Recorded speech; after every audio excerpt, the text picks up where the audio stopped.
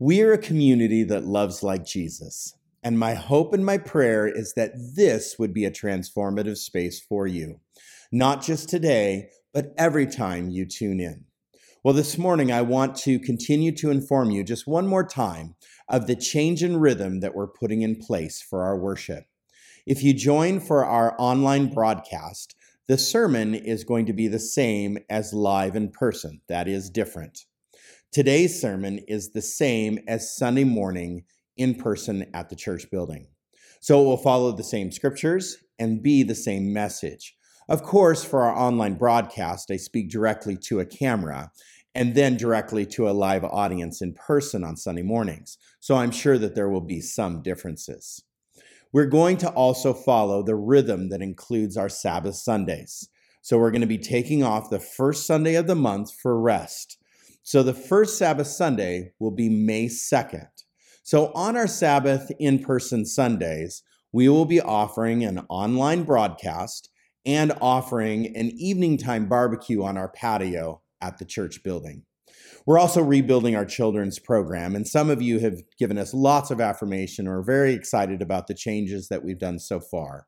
And we've been remodeling the children's area downstairs at the church building. So if you wanted to go down and look, you can when you come in person. We're also turning this area into a fun and clean and interactive environment for our younger kids. The older kids, we're working on rebuilding that program as well across the street at Symposium. So come down, check things out. There's lots of changes that we want to introduce you to. Well, we're continuing our sermon series called The Sermon on the Mount, and today's sermon is called Blessed Are Those Who Mourn. So today we're going to be looking at Matthew 5:4, and this is the second of the Beatitudes. Just getting right into it, it says this: Happy are people who grieve because they will be made glad. Well, the NIV translation that some of you may be familiar with is this: Blessed are those who mourn, for they will be comforted. So we're going to see that everything that Jesus says in the Beatitudes are unexpected. This is why the sermon series really is about the unexpected expert, Jesus. They're surprising. When we get into the actual meaning, they're super surprising. So first I want to cover, though, what the blessing here is. The word beatitude means blessing. Makarios in the Greek means a gift, or charis is a gift. That's the root word. And then charisma, that's the word we get from charis, or a blessing coming your way. This is the Greek word that means blessing. So in Jewish culture, a gift or a blessing is always connected to covenant, the covenant of God, or covenant mentality of God. So keeping covenant is connected to blessing. Not keeping the covenant results in a curse. So in the Old Testament, a blessing was given for keeping and abiding to the law. Now there's two types of blessings in the Old Testament that we find. The first, you have the blessing in this world. So good health or good income, healthy family, prosperous life, things of the physical world. And then the second, you have the blessing in the kingdom to come, this afterlife kingdom or heaven. So if you keep a certain covenant with God, then you will receive a blessing in the afterlife. Yet in the Old Testament, most of the blessings are attached to the physical life. So if you walk with God, then you will receive victory, like victory in war or victory in military. You'll receive the kingdom. You have a blessed kingdom. You'll be on the promised land, let's say. But if you don't walk with God, then you'll be oppressed or off the promised land, under somebody else's control, what is called to be in exile, to be estranged from the promises of God. And the promises of God is that you would be on the promised land. You would be sovereign, or you would be prosperous. You would live in the land of milk and honey. But if you're exiled, then you have none of this in your life. You are cursed. And it's not like God is out, like in the Old Testament, cursing people. I curse you because you didn't follow the law. Like God is making them poor or making them defeated. It's like God in Romans that we learn God has a grieving heart. I am letting you go. So Jesus comes along in the New Testament in really the Sermon on the Mount, and he reorganizes God's blessing and curses in two ways. Well, first, all of his blessings and all of his curses that are stated are now future oriented. We are to be living a life that is to be oriented towards heavenly kingdom, the future coming kingdom. And this is living the long story, not the short story, temporary on earth, but looking at the marathon race. The prize is in our sight at the end of this marathon race, the finish line. He's not denying that there is blessings and woes in this life. It's just Jesus is focused on the kingdom to come. Well, second, he takes the blessings and the curses of Deuteronomy 27 and 28, and he turns them upside down. So the curse, and this is what's called the upside down kingdom of Jesus. So the curses turn out to be a blessing, and the blessings turn out to be curses. Doesn't make sense, right? Well, Deuteronomy would say, blessed are you when you're happy and full of joy and have lots of money and things like that. And the Beatitudes would say, blessed are you who mourn. So that's pretty radical and pretty radical teaching in the first century. So Jesus, by doing this, actually, his authority is above the divinely inspired scripture. When he changes the law, basically, or he changes the blessings and the curses and puts them upside down, he's really changing things. He's putting himself above that blessing and curse. He is ordering things. And this is why Matthew says that they were shocked. Exousia, he spoke with this authority. They were shocked by his authority. So this brings up an interesting question that I have at this point, that if we believe that the Old Testament is divine scripture, then how can Jesus come along and contradict scripture, divine scripture, with another divine scripture? How is that possible? Well, in the early church, they said that some of the scripture that we see in the Old Testament is not compatible to the scripture that we see Jesus gives in the New Testament. And since I'm an early church theologian, I would definitely agree with that statement. So the answer to that question is this: there are many, many Old Testament scriptures that do not apply and are not even relevant to some of the New Testament teaching or to our modern culture. And we need to think through that deeply and have a responsible response to those contradictions. So in the giving of the law, God, in the Old Testament, God was stooping down to meet people where they were. This was the law of Moses. And in the New Covenant, in the New Testament, we see the law of love. It was much different. So what makes it through the law of love? Well, like in the Old Testament, they were very strict about food. But that makes it through the law of love. If you eat a certain thing or don't eat a certain thing, that does not get you in good graces with anybody. So food law is one of those things that makes it through the law of love. The Jews were very, very orderly about what they would hold over people's heads, and what they ate was one of those things. But yet in the New Covenant, it doesn't necessarily matter what you eat or not eat. It doesn't make you more or less saved. So food doesn't show more or less of God's love. And so the Jews wouldn't eat pork, or they wouldn't eat meat sacrificed to idols. They're very strict about the meats that they would eat. Well, in the New Testament, we see that all things are open and not closed. So there's also, though, common decency with food practices that I think is very important to consider between people.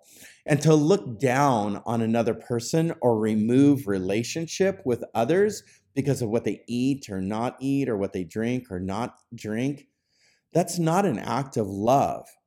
And there are certain religious groups that do this. Or there's just the simple mocking of people that do this, like people who eat meat are disgusting. And that's what let's say the strict vegan would say. Or what's wrong with you? You don't eat meat. And that's what the hunter would say. It's like the conversation that goes between the Portland vegan and the Idaho farmer. It just does not show love. Well, I bring those things up because not necessarily this happens in our circles. It hasn't necessarily been an issue in the ministries that I've had in recent years. They've been issues in other places, and I've been around a lot of sadness with those that do not have freedom in Christ. There's a lot of people who follow very strict Old Testament law, but there is freedom in Christ when it comes to non-salvational issues and matters like we're talking about today. So in any case, these practices, like the food law, it makes it through the law of love that Jesus instills. But things like murder, that doesn't show love, or lying or stealing, that doesn't show love. So the law sticks. It doesn't make it through that law of love. But bacon makes it through the law of love, and you can eat bacon and still go to heaven. And ultimately, though Scripture teaches us how to show love, it's not necessarily what we ingest or not ingest. It's not necessarily these simple, everyday, common practices. It has to do with sacrifice. And in 1 John 3:16, it says this: "This is how we know love. Jesus laid down his life for us, and we ought to lay down our lives for our brothers and sisters." So why is this important? Why do I even bring this up? Well, Jesus is turning the Old Testament upside down. They would have questioned Jesus and his authority when he was turning these things upside down, and they were listening to allusions of Old Testament scriptures and law, and that was being flipped on its head. They would have questioned his authority. They would have questioned Jesus's authority as they listened. So this also leads into a misinterpretation of the Sermon on the Mount.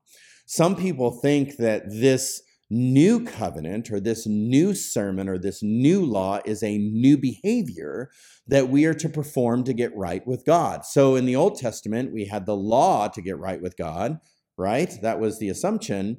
But now in the New Testament, we have this new law to get right with God. Well, remember that you can't behave your way into heaven. Scripture is very clear with that, and works do not work for salvation. So Galatians 3 tells us that we can't behave our way into heaven. And it also says the purposes of the Old Testament law was to show us how fallen short we were of God's perfection and glory. So Jesus in the Sermon on the Mount is actually giving what people are acting like in kingdom living. When you accept Christ and you have his Spirit, this is the way that we are to be living. This is the way the Spirit empowers us to be. And when you're right with God, these are the descriptions of a person that is striving to be Christ-like. So the Sermon on the Mount is the expression of the life that we have in the freedom of Christ we get to enjoy. So in this second blessed bees, or the beatitude, the second beatitude, blessed are those who mourn, for they will be comforted. Well, that's unexpected, because mourning is bad. When somebody dies, you mourn, you grieve. It's a sad thing. It's a state of sadness. Well, in Isaiah 61, the people are in Assyria in exile. That's the age, and that's the context of Isaiah 61. And God says to the people, all those that are mourning will be comforted. All those that are mourning, God says, I will comfort you. He says that exile is not permanent, but will come to an end, and God will comfort them. So what are they mourning over? Well, the Israelites in exile, they're mourning their sin. They're mourning their circumstances. They're mourning that they are not home. They're mourning they are in exile and off the promised land. They're an alien and stranger in this land. They're mourning that God's will is not being accomplished in their life. And so God is not just talking about common everyday depression. The mourning that he is talking about is the mourning that people experience when they are on the outside. People experience this mourning in exile. It's the mourning of feeling outside of God's blessing or outside of God's right way of living. They're mourning their brokenness, and their community is not set right with God. And they're mourning and waiting for God to show up and set the world right. So in 1 Corinthians, when Paul says, Maranatha, come quickly, Lord, and basically set the world right. Come, Lord, quickly, come. In 1 Peter 11, it says, dear friends, since you are immigrants and strangers in this world, I urge you, 1 Peter says. In Philippians 3, it says, our citizenship is not of this earth, it is in heaven. So we are not home yet.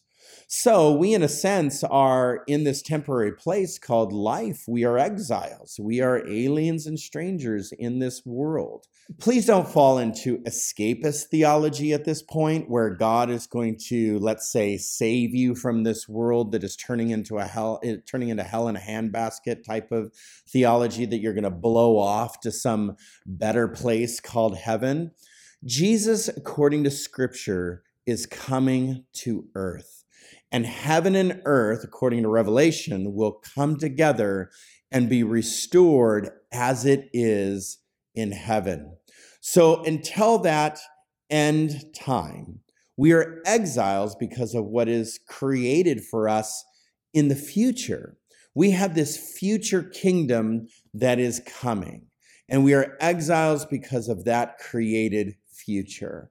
And our orientation, as Paul says throughout his letters, is for that blessed future state. And because we know how the world is supposed to be, we are called to live out that future world in the present. We are to live the future kingdom. We are to bring heaven on earth. And so we know that the future will be just, but the world is not just, and we're called to remove injustices now.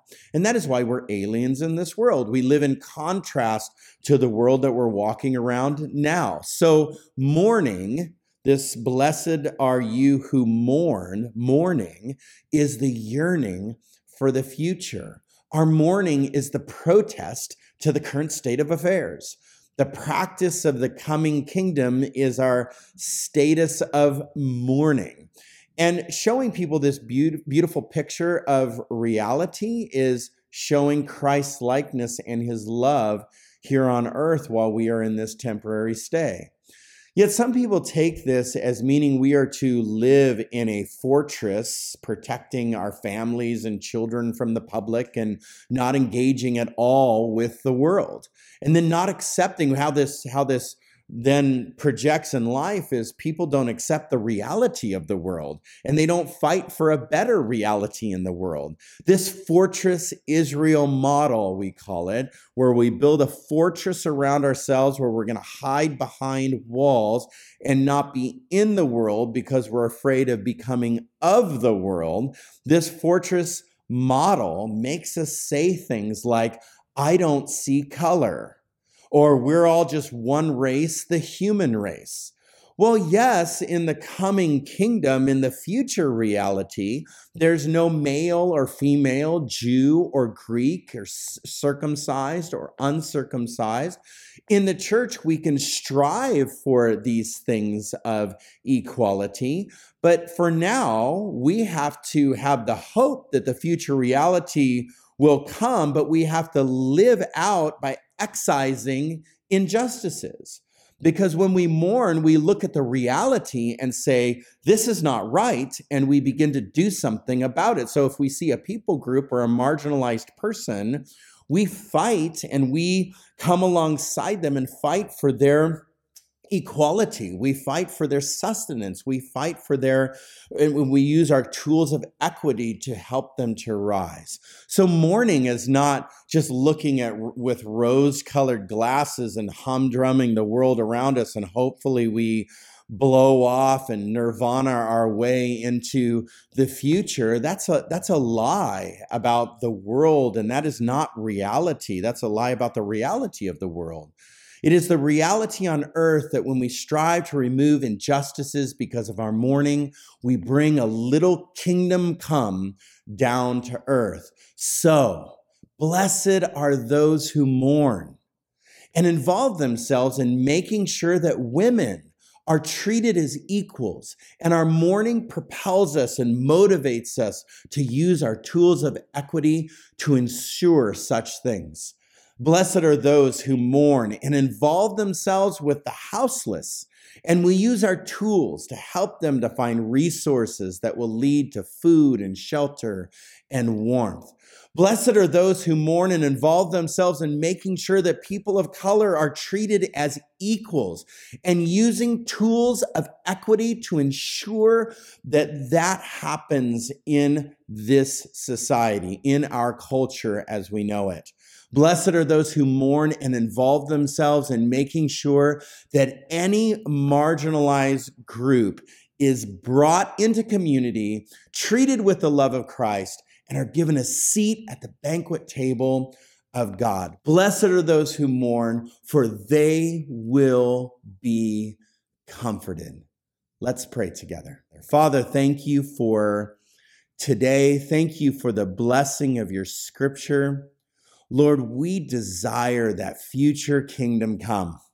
So, Lord, we say, Maranatha, your kingdom come quickly. Lord, we desire for you to make the world right. So, Lord, help us as we are temporary aliens and strangers, that we are here on this earth. We're empowered by your Spirit.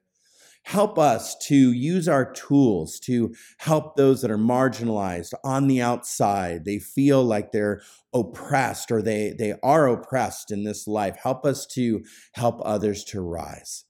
Lord, we love you. Lord, as we desire that you would make the world right, Lord, help us to be ambassadors. Lord, to be your hands and feet to make the world right. In Jesus' name we pray. Amen.